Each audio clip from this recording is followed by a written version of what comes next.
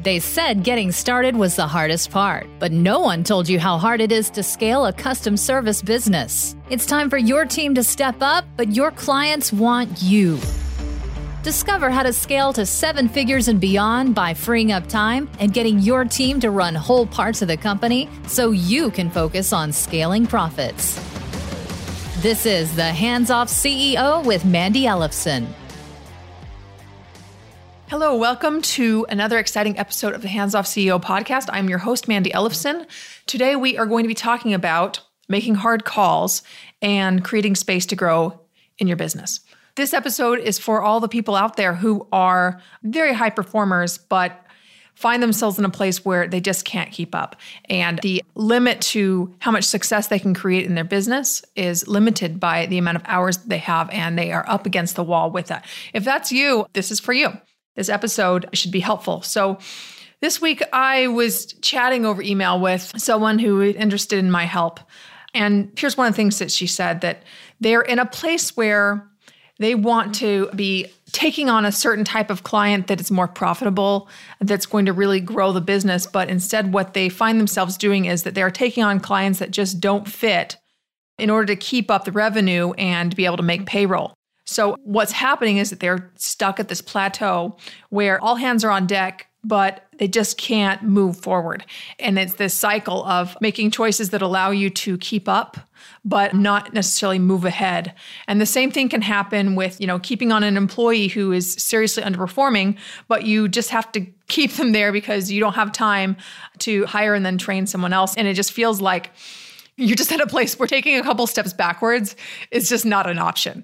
So maybe you can relate with that. So what I want to talk about today is how to make those hard calls, even amidst times where you just don't have time and it feels incredibly overwhelming to do the right thing in your business. So a big part of this is that in order to grow your company, you really need to create space.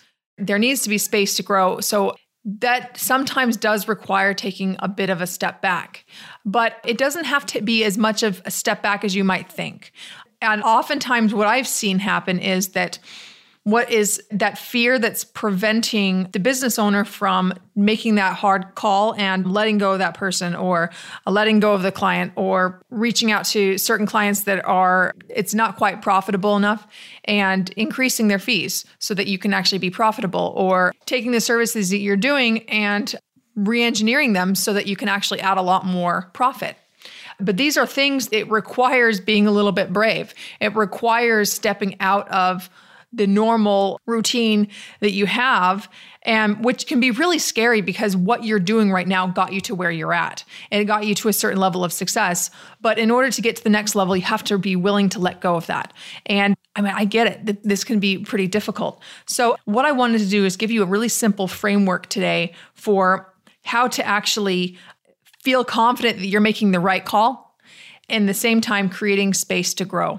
So the first thing you want to be doing at this place in order to make sure that you're making the right call and to feel confident moving forward with it is to first set the vision.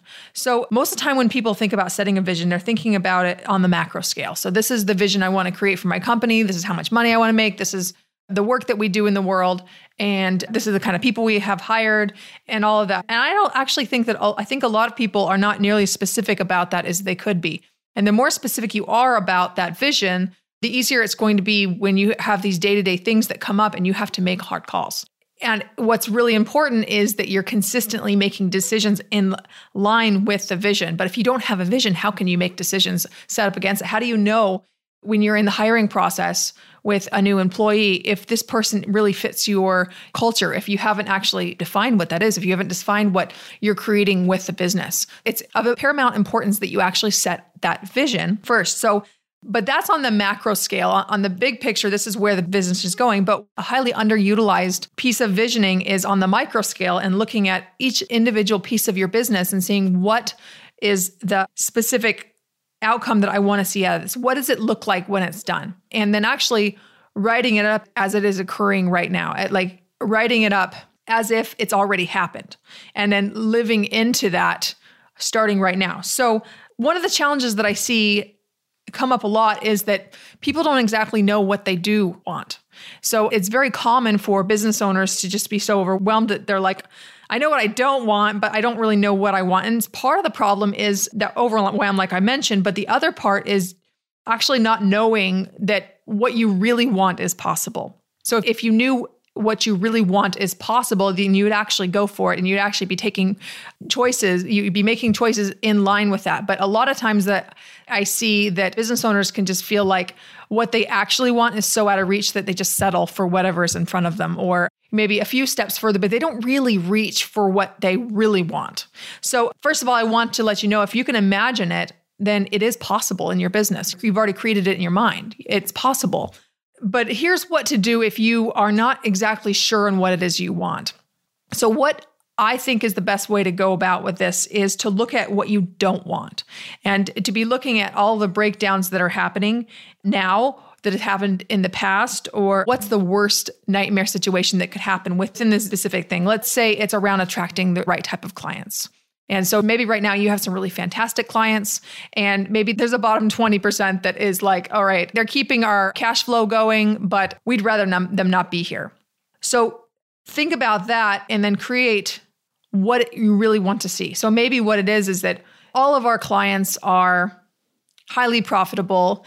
They're grateful for the work that we do with them, and they say thank you every time we talk. Something as simple and specific as that, you might actually put in your vision. And that's also something that I look for when I'm working with a client too. One of the things I screened for earlier on is that gratitude. And because it tells me a few things. First of all, am I going to enjoy working with this person long term? But the other part it tells me is if they're a positive person. And I find that people who are positive and are grateful for what they have a lot more capacity to grow. And I'm just interested in people that it's a lot less effort for me to apply my systems to their business, because I know that they're going to be able to make use of it. Whereas negative people, they tend to look for all the reasons why things aren't going to work. That's just a specific thing that you might add to your vision, and whatever that is for you. But it always helps to be starting with the breakdowns and the things that you don't want to see. And I do this when I'm hiring new people as well. And I find that the more times you've had problems with a particular role, the easier it is for you to actually articulate the kind of person that you want on your team, because you know all the things that you don't want. So then knowing what you don't want and knowing all the breakdowns and why it didn't work out in the past helps you put together a strategy when you're screening a new potential employee to know if they're going to be a fit for the culture, to know if they have the skills needed, most importantly, to know that if they're coachable and if they have a good attitude that fits your team, which kind of goes back to the culture. But coachability is actually one of the number one reasons why employees fail. So that's something that you really want to be thinking about, and having a clear vision on that will help you make that decision. As you are specific on your vision, and as you add these very specific details to what you actually want, and then write it within the context of, I have a supportive team that allows me to focus only on strategic, allows me to focus on generating new business, and they handle everything else, and it allows us to grow the company to $3 million in the next 2 years. I mean, that's specific. And when you are clear on a vision like that, then what happens is when these things come up where you're noticing that you're taking on these clients that just don't fit in order to keep up the revenue and make payroll, then you could look at that and be willing to stop that cycle in its tracks, and to be looking at the true cost of you doing that, and realize that you taking the action of bringing on these clients that shouldn't be there is actually eating up your time that you could actually instead be spent reaching out to the kind of clients who are ideal. And when you break that cycle, that's when you can really unleash growth. If you're not clear on your vision and you're not willing to make decisions aligned with that, then you miss out on a tremendous amount of growth opportunities. And after you have gotten clear about what your vision is, both on the macro scale, like I was talking about with the big picture of the business, and then on the micro scale for specifically how you want a key part of your business to be running, once you have that vision, now it's up to you as the CEO to be making decisions aligned with that vision.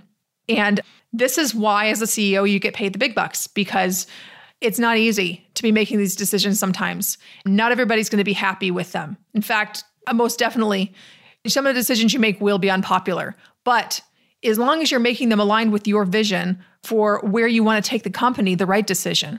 And you can keep on growing and pivoting from there.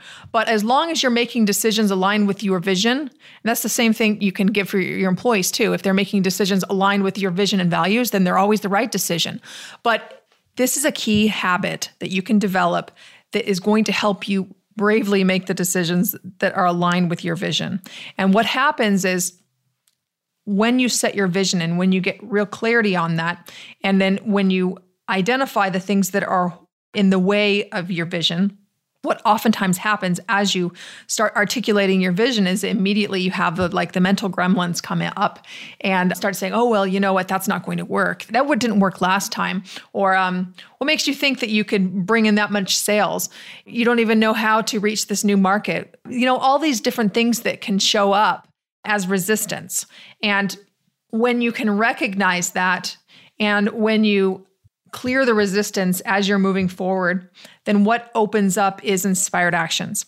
And when you take those inspired actions, it allows you to take quantum leaps forward in your business. And it gets really exciting. It allows you to keep growing your business from this place of ease and flow and leave behind the grind that might be keeping you in this place in your business where there's not enough space to grow. I get that this takes some mental bandwidth and some time to actually sit down there and do this. So what I've done is I've put together this great resource for you that's going to help you find at least 10 extra hours per week to focus on growing your company. And if you use this planner, what I've been told is you can find 10 extra hours doing that. That's what people who have used it have told me. Even without any instruction, I've just sent them the PDFs and they've been able to just implement it into their week and they can start freeing up time right away. So my clients use these planners, I use these planners, and I love them. I've tested a lot of different approaches, and this is the one I found works the best at being able to squeeze more time out of your day, more productivity as a service-based business. So if you go to handsoffceo.com/power hour, you can download my Power Hour planners and help you find that time to be able to grow. I wish you great luck in the weeks ahead with making these hard calls and creating space to grow based on taking inspired actions aligned with your vision. This is Mandy Ellefson, host of the Hands Off CEO podcast, signing off. Thanks for joining us for this episode of the Hands Off CEO. Don't forget to download your free Scalability Roadmap, a checklist that will help you scale up your custom service business with what you have right now. Go to handsoffceo.com/roadmap. That's handsoffceo.com/roadmap.